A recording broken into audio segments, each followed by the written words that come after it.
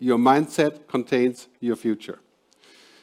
I'm excited about the cluster initiative. It looks amazing, and I've read up a little bit on it. It's a different mindset that is so important. I live in Switzerland, where the mindset of the future is a little bit more difficult. I lived in America for 17 years. I was a musician and producer, a record producer. And then I went into the internet business. And the mindset in America, as difficult as America is, the mindset is all about the future. Right? I mean, 21% of college graduates in America start their own company. Right? In Switzerland, 2%. In Catalonia, I haven't looked at the numbers, I think it's probably a little bit higher. But in Europe, this is what we have to do. We have to have the mindset of the future. The other thing about the future is, and that's really important to realize, the future isn't about tomorrow.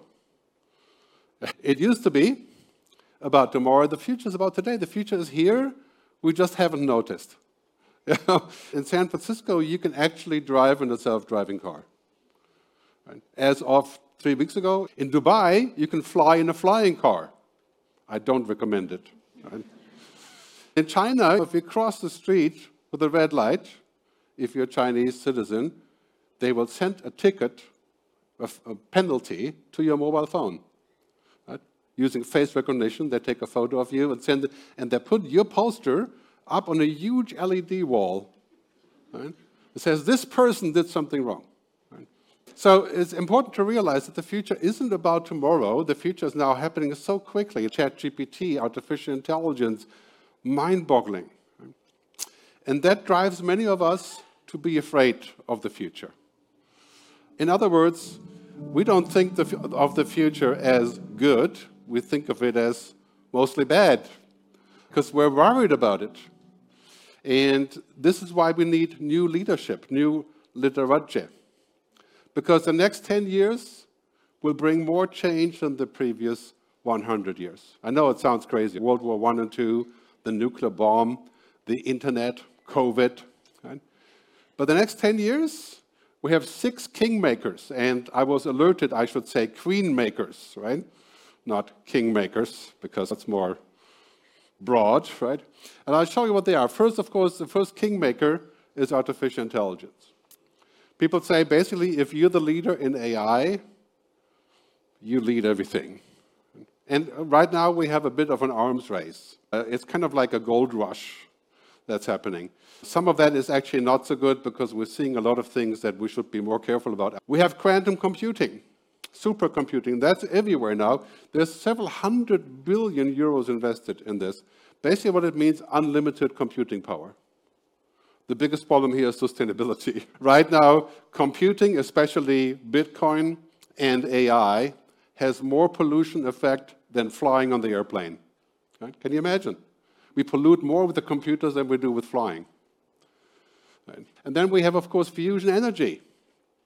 It's the opposite of fission, nuclear fusion, and also several hundred billion euros invested. In Switzerland, where I live, there's a big project at CERN about this. We can expect this to probably happen in 15 years, roughly. And this is nuclear energy is completely clean. It's the opposite of fission. Right? Once we have this, no more energy problems. And you know what happens when we have no more energy problems? We have no water problems, we have no food problems, we have no transportation problems. We can go to other planets, if you wish, not to emigrate, but just to visit. Right? Leave the immigration to Elon Musk.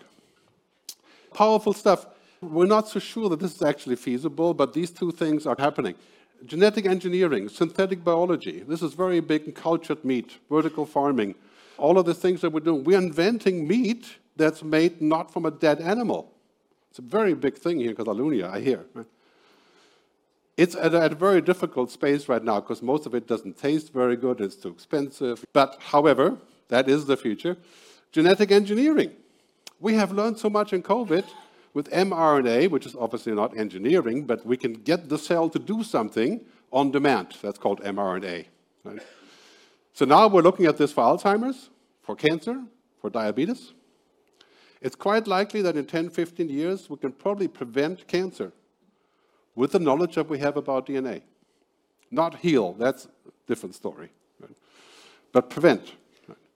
And the last, this is a very hot topic, change in the way that the Earth works. I'm not sure we want to mess with that, but those are very big things. Now, we can see around the world, China says, we're going to be the first with quantum computing. European Commission says, we're going to be the first to regulate AI. There's a joke in America. America is leading with innovation and enterprise. China is leading with surveillance. And Europe is leading with regulation. No, just kidding. No. That's actually not true. No. I very much support what the Commission is doing in these cases. We must make sure we stay human despite of all the technology. Right? There would be no point if we were to turn into a machine because we use more machines. Right? What's the point of that? I don't really see the good coming out of that. So basically, the thing is here, we will have all the tech and science we need. We're inventing stuff you would not believe. I mean, literally not believe. Just take a visit to Japan or to China or to CERN in Switzerland or anywhere in the world. I mean, we're inventing battery technologies every week. There's a new way of doing batteries for electric cars. And now basically you can buy the latest car, parenthesis, software, I rather would say. It's 500 kilometers, if you're lucky. In 2 years, 1,000 kilometers. In 5 years, 2,000 kilometers. In 10 years, one-time fill-up. Basically here, we have all that science and tech. We have amazing accomplishments. But what are we doing with it? We're building bombs. Right? We're using artificial intelligence to automate and take people's jobs away. To increase profit, right? Profit goes like this, productivity, and jobs go like this. Is that a good idea? We need a policy-wise leadership. Right? Because not every technology is good because it's possible. So if a purpose has to make sense in society. And unfortunately, there is trillions of dollars in inventing technology that replaces humans. Social media is the best example. What has social media done in the beginning? It was a great thing, a great revelation. We could connect and publish. And now it turns out it's the biggest manipulation machine that has ever been invented because there's a stupid algorithm that plays the most powerful, whatever the click is, right? Whatever is clicked the most is what you see next. So Facebook is making $150 million profit per day, and in return, damaging our democracy. That's a great achievement. Aramco, the richest company in the world, the Saudi Arabian oil company, right? Oil companies make $2.5 billion profit a day. You make a lot of money doing a lot of very bad things. Right? And this has to end. So now there's a question about wise leadership. For companies, for governments, for cities, and the cities are taking the lead. And the small states like Catalonia and like Switzerland. City of Zurich, for example, has been going green for a long time. We have a green government in Zurich. There's a constant fight between the drivers and the Green Party. And basically people in Zurich don't use a car anymore. Because it's just too much trouble. We are all on the tram, the streetcar. And so it's really an interesting exercise. What we're seeing right now is like 1968. I don't know, you're probably too young to remember. I was 7, 1968. I don't remember. 1968 to 73 was a period of change in the world where everything changed. The end of the war, Vietnam War, the sexual revolution, the music revolution, Woodstock. I used to be a musician, so I look back to that. I was too young again to be part of that. But I call this perma-change. Perma-change means as soon as you've gotten used to something, it changes. Right? Basically, it's an upside-down world that is a period of roughly the whole decade until that plays out. And these are all of the changes. The mega challenge is that we're going from economic emphasis, more money, more profit, to climate as the top priority. It's actually not a contradiction the way that it looks. It's not, because climate economy, the green economy, makes money, right? It's not against the economy. But this is a long list of things. We call this a great progression. And my friend Peter Leiden published an article. I think I have a QR code here if you want to scan it. This is from Big Think. We'll put it in the slides again later. But this is in English. It's an article about all of those changes. I'm not going to go through all of them. And young people, millennials, Gen Y, between 25 and 40 roughly, they're the ones who are going to lead all those changes, not people my age. And as soon as we're getting off the path of dominating the conversation, we give our money to our kids, the great generational shift of money. 56% of executive positions in Europe in 2030 are estimated to be people between 25 and 40. And a lot more women and minorities, as we can already see. Ironically, Turkey is the place where you see that. You wouldn't expect that, right? But when you go to Istanbul and you have a meeting with the biggest bank in Turkey, the top management is 8 out of 10 are women. And they're between 35 and 45. This is what's happening everywhere, and they're going to drive a different agenda. Millennials like money. Let's make no mistake about this, right? Between 25 and 40, you do like money, right? But you've been terribly tortured by COVID, having to wait for that to come back. Just when you got your first job, COVID came in, right? However, now the millennials are saying there's something more here that we have to think about than the good old-fashioned profit growth, more money. They're asking for purpose. Everybody's asking for purpose, but this is a major shift. Really what's happening here is that everything is being shaken up, put up for questioning. And it's important to remember what that looks like when we look at this future. Those 4 things taken from the other slide, right? The mega challenges: economy to climate, carbon, fossil fuel to clean. That is the top trend that we see pretty much everywhere in the world. So I always say green is the new digital. Right? If you're going to have another cluster here, green, carbon technology, climate technology, that's just exploding. Right? And let's make no mistake about this, we're heading into climate emergency. This is exactly like COVID. Right? Once we hit the wall and things are getting really bad, and 1,000 people die in India every single day because of temperature, right? Then we're seeing a real reason to move. We're not far away from that. And that gives us a trigger.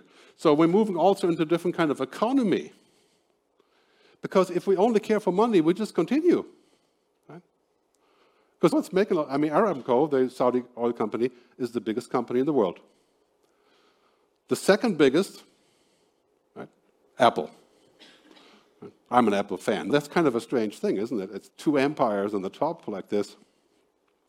Apple is making every effort to paint themselves as being the future, which I think is kind of an interesting scenario, but I won't get into that. The most important part is that the policy is switching. And this is what I've observed here in Catalonia, is the policy is, yes, of course we have to grow. There is no such thing, in my view, as degrowth. Degrowth is not human, because, yeah, we have kids. Imagine, we have kids. Kids pollute. Right? We fly, we eat meat. Right? I mean, we do all really bad things for the environment. We have to figure out how to do that without all of the side effects. Right? Not by saying we won't do any of that. Right? Of course, some things we can't do anymore. Cruise ships, number 1 example. Why in the world are we still doing this? Right? Norway has ruled, as of 2025, no cruise ship can enter any of the fjords unless they have an electric engine. Right? The state of California, last week, sued the biggest oil companies in the world. This is the biggest lawsuit against oil companies, right, for damages of trillions. Yesterday, President Biden in the US said they're starting what's called a climate corps, like the Peace Corps. 20,000 people will be hired to go out and take care of climate change activities around the US. That's been done in Rio quite successfully for a while. This will be a great idea for Catalonia. A climate corps. Put those people to work. They're doing the work anyway, voluntarily, most of the time. We have this big shift. The realization is really simple. What good does a world do where some of us, most of us here in this room, we're in the top 10%? Right? Let's be honest. Right? Some of us will do great in that world, but the rest is declining. We're going to be in a world where we make a tiny bit more money in assorted places, but everything else, nature, planet, is declining and crashing. So by 2050, our kids will live in a world where the rich are isolated from this, and everybody else has to suffer. That doesn't sound like a very good scenario. Yeah, that's why if we were in the world at the European Commission level with the AI Act, right, this is what the whole discussion is all about. If it was just for money, we would say, let's replace humans with machines. What do we need politicians for? We can have the AI decide. Right? I mean, these are arguments that people are making. Why do we need to have women giving birth? We can have a machine give birth. That's also a real project. Right? If you're a woman, you're shocked. Exogenesis. There's real companies building an artificial womb. Can you imagine? Right? I mean, how misguided can you be? Anyway, so that means also we're taking the switch from old-fashioned shareholder capitalism to stakeholder. And you can hardly call that capitalism, but what does it matter? The old world socialism, communism, capitalism, populism, it's useless. The only question is, how do we create a future-fit ecosystem? And we can invent the name later, right? I mean, it's about leadership there, not leading back to what used to work. This is a recipe for disaster. If we have leaders looking back to what used to work and trying to go back. Because you know what happens when you have fear? You vote for the person that is promising to reduce the fear. Right? Your mindset contains your future. So it's something we have to think about. Let's talk about the good future, the Boomkultur. Okay, I made this film in Lanzarote, Canary Islands, in 2021, in the middle of COVID. It's at thegoodfuturefilm.com. Two big waves here, right? First wave, climate change. Good news is, we can fix it. Right? Do we want to fix it? That's not the good news. Right? We have all the tech. We have solar. In most countries, solar energy is cheaper than coal, including Spain. Why in the world does the government of Lanzarote, where I have a house, build a plant that's putting regular gas energy out there when the entire island is covered with wind all the time, as I'm sure, like serious wind, and solar? I don't get it. And that is because existing money. The oil companies make a profit of $2.5 billion per day. Where does that money go? Now you have the answer why we have those plants and not solar plants. Right? We have that, but the good news is we can fix it. It will be 20 years of work. It will cost 2 to 3% of GDP every single year until we fix it. COVID cost 4 or 5%. We fixed it, kind of. We're more prepared, hopefully. Some people have been proposing a climate tax. We don't need it because there's plenty of money going into the sector to create more work. The World Economic Forum says we'll have roughly 100 million new jobs in the green economy. I mean, this is a gold mine for Catalonia, for Spain, for all of Europe. Because there we are the leaders. Europe is leading in climate change technology, right, in tackling climate change in a very wide way. Also Portugal, your neighbor. Yeah. It will be 20 years of pretty hard work, and it will hurt, and we will have 2 degrees of warming. But then we can go back. Right? We can fix it. We can reduce the ppms. We'll have the tech. So that's a positive outlook. We're capable. Artificial intelligence, the second wave, which basically means that computers are no longer stupid. Okay. They cannot think like a human, but they can understand us, and they can pretend to be human, like ChatGPT. Yeah. It sounds extremely human when it gives the answers. But really what it does, it goes back to the entire archive of the internet. It puts together all of the most likely answers, right? The most likely combination, right? It's like that. And you just pick what's there and you spit it out. It has no idea whatsoever what it is. It's just the likely autocomplete. We're going in the future where that may become an issue in many ways. I'll talk more about that in a minute. So that's why when I speak about the good future, some people, like my own kids, 28 and 33, they're saying, you are dreaming. Right? There's no such thing as a good future. 72% of European young adults, 25 to 40, believe their future is worse than their parents. Can you believe that?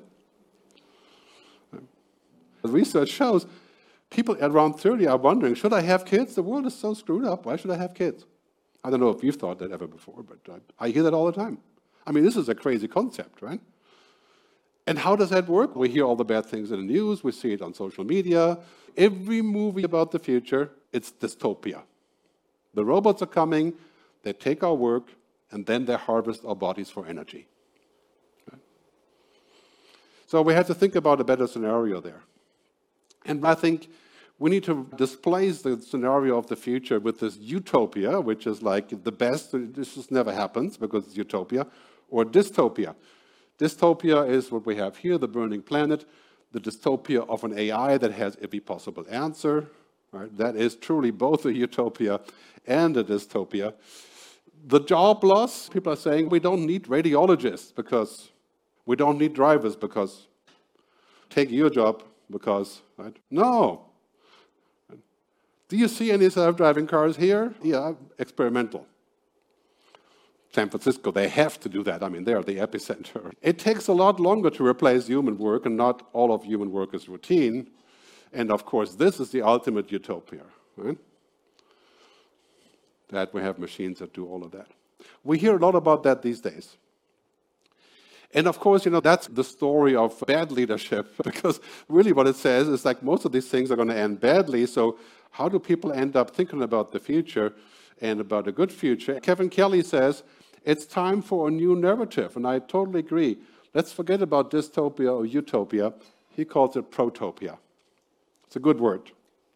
He's written about this a lot. Kevin Kelly is one of the leading futurists in the world. He started Wired magazine. Protopia is simply a stepwise approach into the good future. Much like what you're doing with the cluster day here, right? It's one thing at a time we move into fixing things. Right?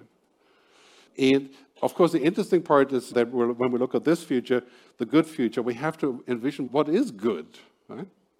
Is it to have 3 cars or 2 houses or rich? Or the answer is simple. We know what is not good. Dying, famine, disease, no civil rights.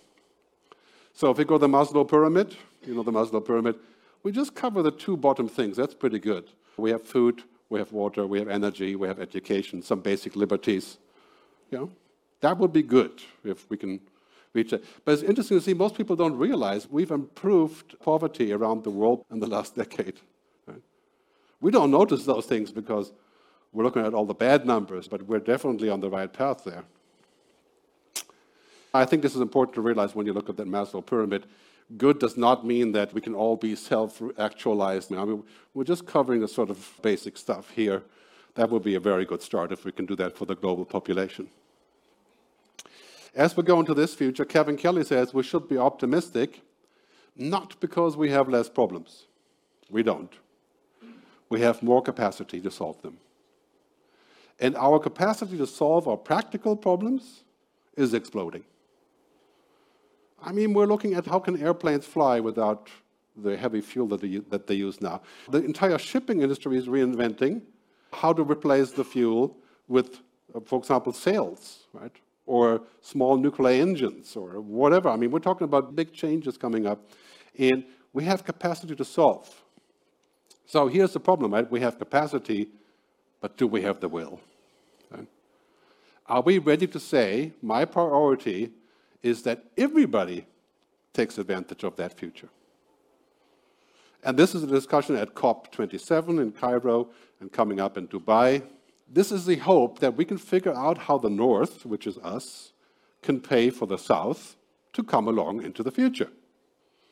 Because that's what we have to do. It wouldn't matter if all of Europe would be net zero next year if we don't get Brazil, India, Africa along. Right? It wouldn't matter, but wouldn't solve the problem. Take an example, climate technology. And this is a typical Gardner curve here, right? So we basically have this kind of scenario in the next 10 years where almost every single point of climate technology is addressed by innovation and entrepreneurship. Battery storage, climate fintech, precision agriculture, agricultural software, battery recycling, huge. So over 4,000 companies are funded in this turf, and all over the world. And Larry Fink, who runs BlackRock Partners, he said the next 100 unicorns in billion-dollar companies, they're in climate technology. Creating a huge boon here.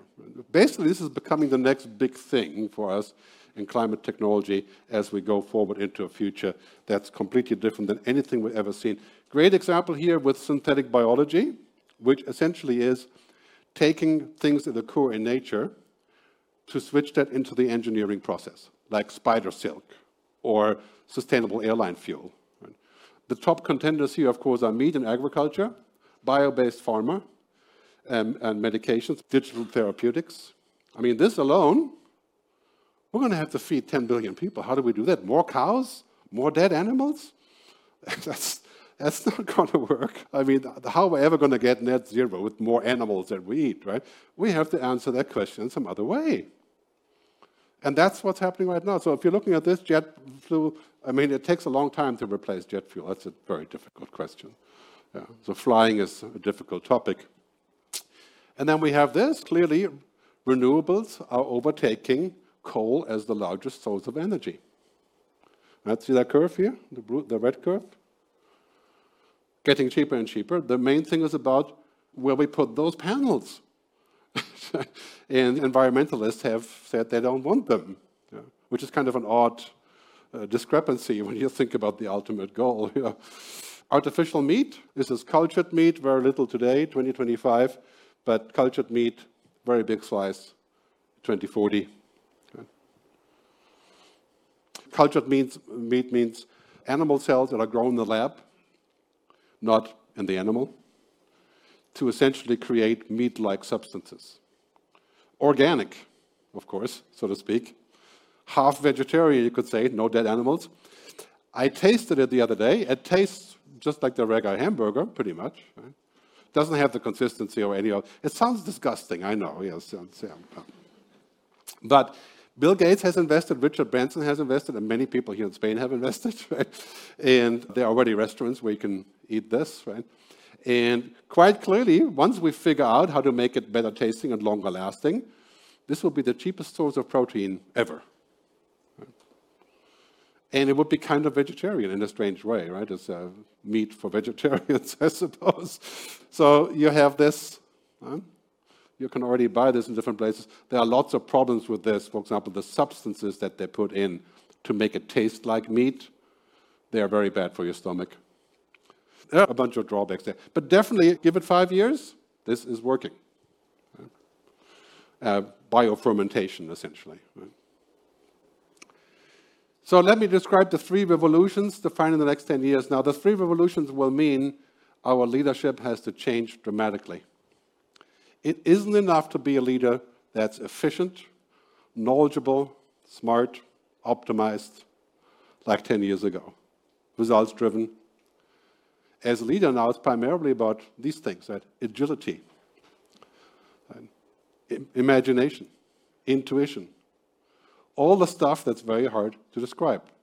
You can learn how to be efficient by going to INSEAD or whatever, some business school, probably. But can you learn how to be creative? I think you can, but maybe not at business school. Right? Now, all of a sudden, since COVID, our main job in business is to reinvent. It's like the opposite of what it used to be, which is to basically be efficient. So we have 3 revolutions coming up. The first, of course, it's here pretty well, the digital revolution. The second one that's actually 100x is the sustainability revolution. If you are not sustainable, circular, green by 2030, people will hate you. Right? It's as simple as that. But millennials and Gen X, they're saying, like, what are you guys doing? This is madness. All companies are criminals, is their message. Right? Most people that graduate from college today, law students, they will never work for a company that's in this turf, right? Fossil fuel. Right? They would never even consider it. Now, there's many colleges around the world that have banned recruiting from companies that do business in oil and gas. You cannot ask for people to join your company if you're Shell or BP or Exxon. Right? I mean, just listen to Al Gore, who's been talking about this for 300 years. Basically, he's saying at this point, we've tried every possible angle, but in the end, it's quite clear, all of the oil and gas companies have done their utmost to make sure this doesn't happen. And this is the bottom line. COP 27 or 28, you realize like there's 400 delegates from oil companies. You know what their job is? Is to make sure we don't talk about phasing out fossil fuel. I mean, at the same time we have climate emergency. No wonder we have Extinction Rebellion. We're going to see Extinction Rebellion times 500. Okay? We've got to get ready for that, unless we make some serious changes. That leads to the last one, the purpose revolution. What is the purpose of technology if it becomes a tool that enslaves us? Right? Technology is a great tool, but a terrible master. It doesn't understand humanity, it understands data. There's a very big difference. Right? Humans are not driven by data. You didn't marry your husband or your wife because of efficiency. Right? An inefficient husband or wife can be a problem, yes. But this is not a primary thing. You know, humans are not driven by data. In fact, we make most of our decisions to the contrary of data. Jeff Bezos said the other day, the former CEO of Amazon, he says he makes all of his decisions after doing lots of reading and focus groups and studies based on his intuition. He launched the Amazon Kindle, which totally dominates publishing now. He spent $2.7 billion on launching somebody that nobody wanted, nobody knew, and the publishers hated. Right? Talking about startups, right? I mean, that's our scenario, right? So those three things are happening. This and this 100x, this is kind of a new way of looking at economics. It's not really new, but it's finally getting real. Connected, green, human. That should be the agenda for Catalonia. And for Spain, of course, as well. Right? Connected, green, human. Because what is the point of connecting if we can't be human? If the AI makes our decisions. Right? If I have a doctor that's a machine, that would be interesting if they can scan my skin and give me immediate results. But if the result was bad, oh, dead, 2 weeks. No, that's not such a good idea. That's not how we work. And of course, you know, a good doctor takes 20 seconds to look at you and got an idea what's happening. I mean, it's amazing. A good doctor can do that. Looking at how you look like, how you smell, how you move. The machine sees your data read, says, oh, too many red blood cells. But that's not all that matters. So it's really important to understand the purpose and where this is going. Right? The digital revolution has 4 components, and that's keeping us very busy. So basically, information technology. Right? The second one, energy and climate technology, which is the #1 thing that's happening right now in terms of real innovation. The third one is synthetic biology, fermentation, printing, and so on. That's just totally exploding. The fourth one is getting all the attention right now, artificial intelligence. But they really all belong together. When you take those 4 components together, like this, you can clearly see there's going to be enough jobs. Right? There's going to be enough money. There's enough for scientists to do. There's enough for the climate corps to engage with. Right? So there's a lot of good things happening here. And the thing that we need to think about is how do we bring in this? Right? How do we make it so it's actually useful? If it just serves one master, like most innovation in America, right? Profit and growth, right? Prosperity. So looking at a rating, I did a company rating for leading companies on those 4 things. If that was the stock market, and we would say, you have to tick all the 4 boxes, so I buy your stocks, or your mutual fund. ESG, right? You know what ESG does now? Prosperity, and a tiny little bit of... Right? If I rate Facebook on this level, 10 for prosperity, right? Stock keeps going and going. I have no idea why. Purpose? Yeah. The purpose of Zuckerberg, as he said the other day, we're going to live in his metaverse. That's the purpose of Facebook. 0. Planet? Yeah, they've done a few perfunctory things on keeping the servers clean. And so that's 3. People? Nah. We need to figure out how we can create companies that tick those boxes. You can't tick 10 on all of them, right? Clearly. And we should not pay dividends to CEOs and companies that don't tick these boxes. And so now we have a first stock market called the Long-Term Stock Exchange, the LTSE, in San Francisco, of course, right?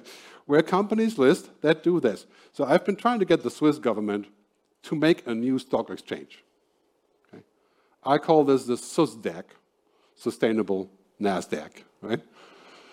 Maybe this is something for Spain or Catalonia to think about, right? Because one thing that's happening, for example, with artificial intelligence, we are now getting machines that are pretty good at becoming generally intelligent. There's a vast difference. Narrow intelligence means you play chess or you drive a car. That's narrow intelligence. Generally means understanding the world, right? Emulating the world. Generally intelligence means being better than humans at most jobs. And that is the goal of OpenAI, for example. You got to think about that. If the goal of the company is to make a better tool so that we can all work better and be more efficient, I would accept that as software. But if a company has a goal to make a machine that's better than humans, I mean, that's saying I want to invent the ultimate solution. If you ask an AI today, if there was such a thing you could ask on ChatGPT, for example, how would you solve climate change? You know what it would say? Right? It would say, eliminate all humans. Right? This is the logical answer. That is the solution. It's inconvenient for us. This is what's called bad alignment. Right? So you tell an AI to solve a certain problem, but it hasn't really understood what the problem is. Right? This is why half of ChatGPT is funny or useful. The other half is total garbage. Right? This is like Google Maps. In Switzerland, when you take Google Maps, sometimes it will lead you to a mountain path. That's the shortcut to the next town. And you end up running into a gate as you come screaming up the highway. Yeah? Because Google Maps thinks that's a road. Right? I mean, talking about machines. My computer can't even figure out my name. After what, 20 years? Gerd, G-E-R-D. In English, that's gastrointestinal reflux disease.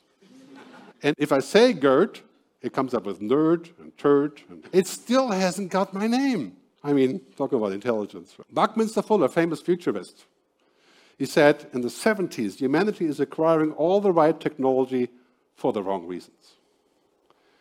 And that's what I would encourage here at the cluster movement, to think about the reason and the destination, to make our lives collectively better and to make money.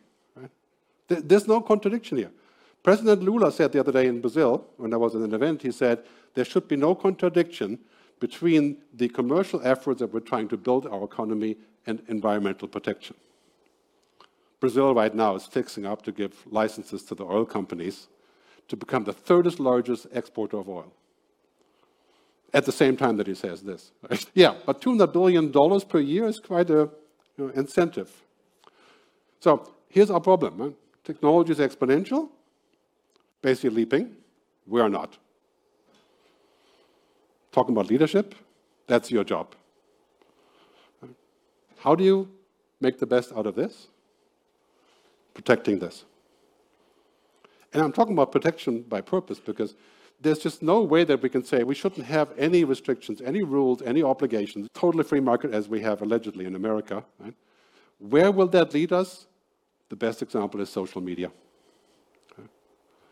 What kind of value have we created with social media? Noise, manipulation, distortion, lies. Right? Yeah, there's also good things. I can find my friends. Yeah. We have to decide what we want. And we have to act accordingly. We can't always say we want to have the cake and eat it, as they say in America. This is really important because now we're living in a world where this old paradigm is killing us. Literally killing us. When I talked about 1,000 Indians dying from climate change, I was not joking.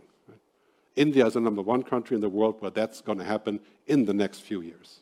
Maybe not 100,000 initially, but if you don't have air conditioning with a wet bulb temperature of 41 and 95% humidity, you die. Right? profit and growth. Now we have a different paradigm. We have to switch away from this fig leaf ESG. It's not better than nothing. Yeah, that's good. It was good. But now it's a total fig leaf. Better than nothing is not going to work for our future. I mean, this is like saying we have this gigantic problem. You're a couple, you have a big problem, you say, I'm going to take you out for dinner. No. If you have a problem as a couple, you have to go see a therapist, right? You have to do something more serious than dinner. It isn't going to fix the problem. So here, what's happening, we're shifting gears here. Right now. On the stock markets, we have the last 2 or 3 years for oil company stock. That's right in front of us. And all of the countries in the Middle East and North Africa are gearing up to solve that problem, what their future is. That's going to be a tough one. So then ESG will come in, flipped around as a new thing. I think if we reinvent climate investing, there's going to be lots of money here. And we're going to need roughly 3 trillion euros a year to fix this. As we move to that future, of course, the most important part is this. We have to collaborate. And I would encourage you here in all the clusters to collaborate as widely as you can. That's how we solve things. It's about ecosystems, not egosystems. Right? Ecosystem is Microsoft 30 years ago. Apple to some degree, even though they have an ecosystem and an ecosystem, which is what makes them so brilliant. Right? But this is our ticket. If we don't solve climate change, food, water, inequality together on a global level, it's not solved. Right? Then it's just not going to get any better. So the digital revolution really entails that we have to find a way to create this handshake between humans and machines. This is the interface. And the handshake now is quite scary. We need to think about, for example, too much of a good thing can be a very bad thing. It's like eating, drinking, smoking, coffee. We don't make coffee illegal because some people are just wired the whole time. Marijuana, right? It's now legal in many countries. Right? Why should it not be legal? But then again, too much of a good thing. That's interesting. I think that would be a godsend for many. But on the other hand, is that kid going to know how to fight on the beach?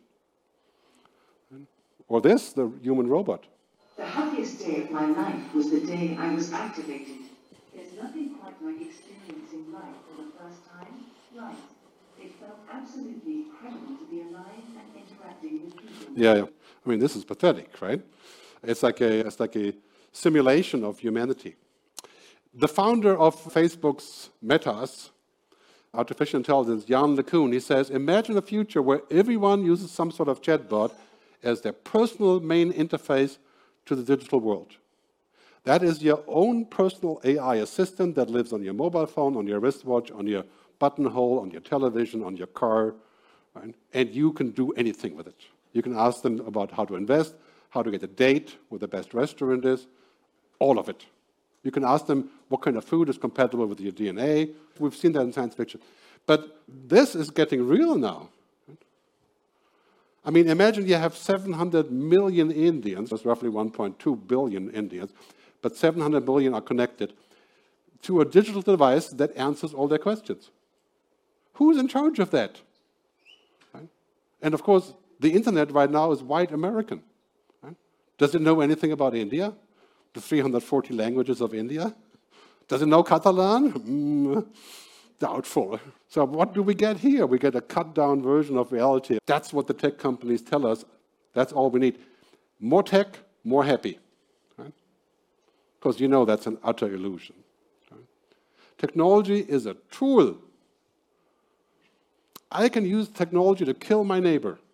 A hammer or AI or a drone. Right? Or I can use it to do good things. And this is what we have to think about as a leader. Right? This is where leadership becomes important.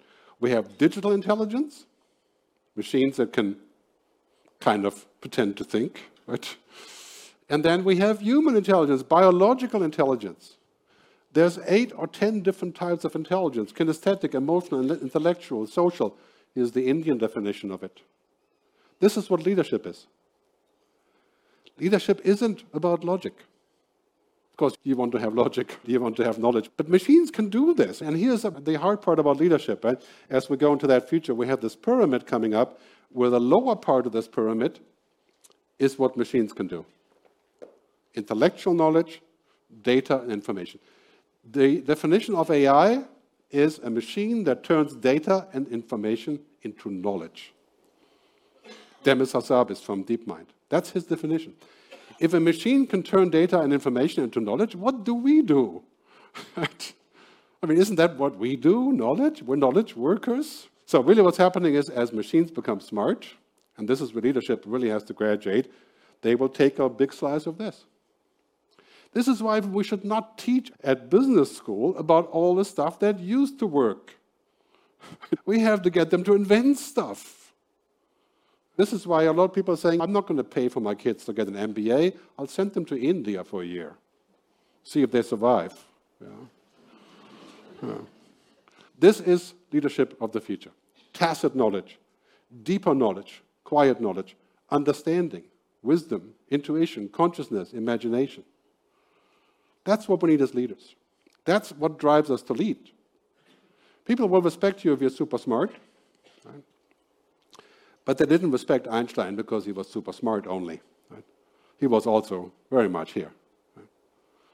If you watch the Oppenheimer movie, I don't know if you've seen this similar scenario here, logic alone is not enough. In fact, you could safely say, as we move into this future, organisms are not algorithms.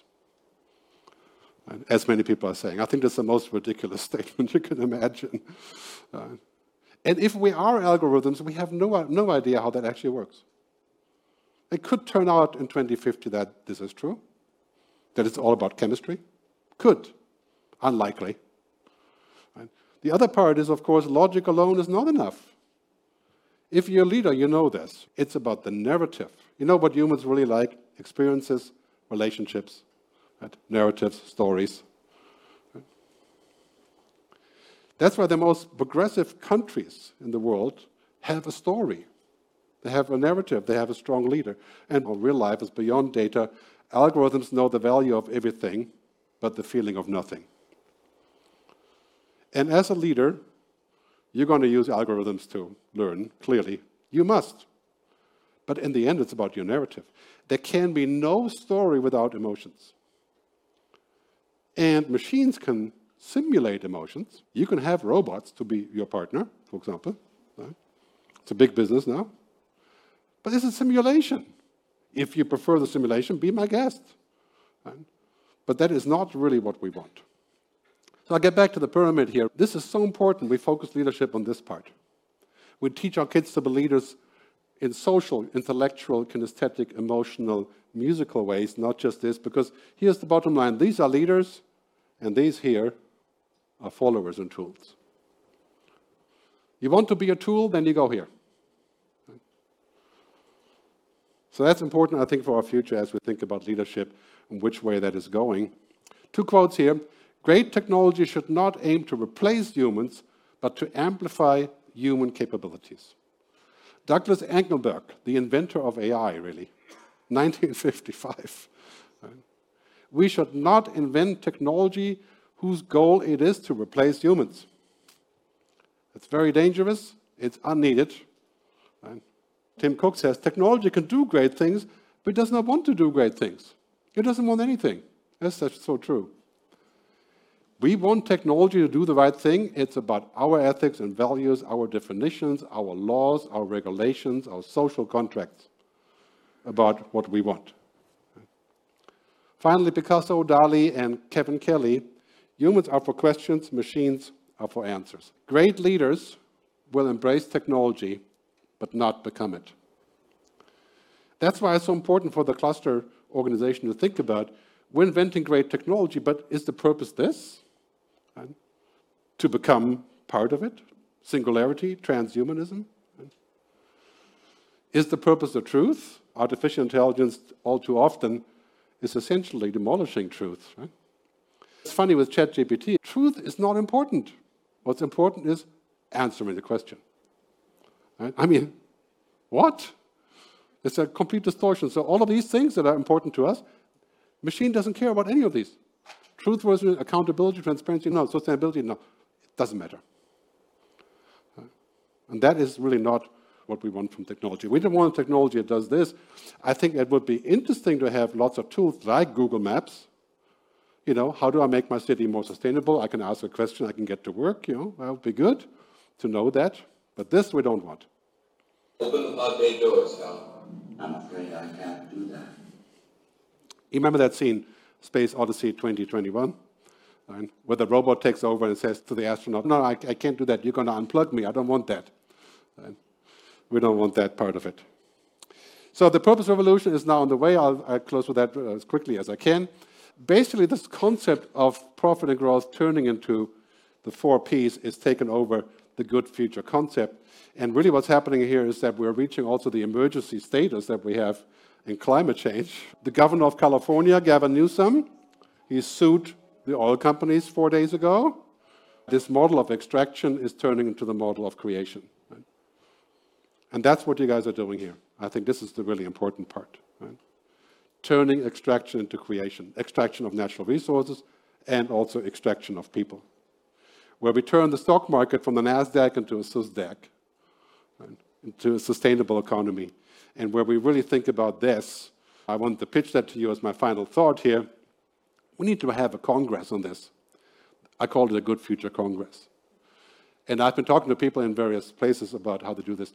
I think Catalonia would be the perfect place for such an event. So let's really think about this. Let's not get our hopes sucked away by all the bad things that we see. The war, climate change, AI. Right? Let's look at the positive things. Right? Let's take a look and say, okay, the future really is better than we think. We just have to think a little bit differently and look in a different direction. Stop using social media. Your view of the future will expand vitally. Read the right books. Your mindset contains your future. Also, the future is created by optimists. Have you ever seen a pessimist creating the future? Very important. Antonio Gramsci says, pessimism of the intellect, optimism of the will. And that, I think, has to be our view of the future as we go forward to this. The bottom line is, Buckminster Fuller again, we are to be architects of the future, not victims. We want to take charge of our future and make it come out in such a way as we like it. And this is what leadership is all about. We have to dramatically expand leadership to do that. Every leader has to know the future and should be able to talk and tell us about the future. Thanks very much for listening. Gracias, and see you later. Many thanks, Mr. Leonhard, for such an inspiring presentation. How education system should adapt to prepare new leader? Today, we're educating people to reproduce, to download information, and then use it later. Right? This isn't going to work because we have too much information, and we live in a world of perma-change, all of the changes I showed. What we need our kids to do, and adults, is to create, to invent, to do new things, to have intuition. Right? So we have to educate our kids different, is to have different emphasis, not just on science, technology, but also on humanities. Because remember, in the future, when computers are smart, they'll do many of our routines. What they can't do is the non-machine routines, the human routines. Right? And that's what our kids need to know. That's what we need to know. And the other thing is that education is now becoming lifelong. So we have to constantly learn new things. And I think we really have to reprioritize how education works to get our kids ready for the future. Thank you very much.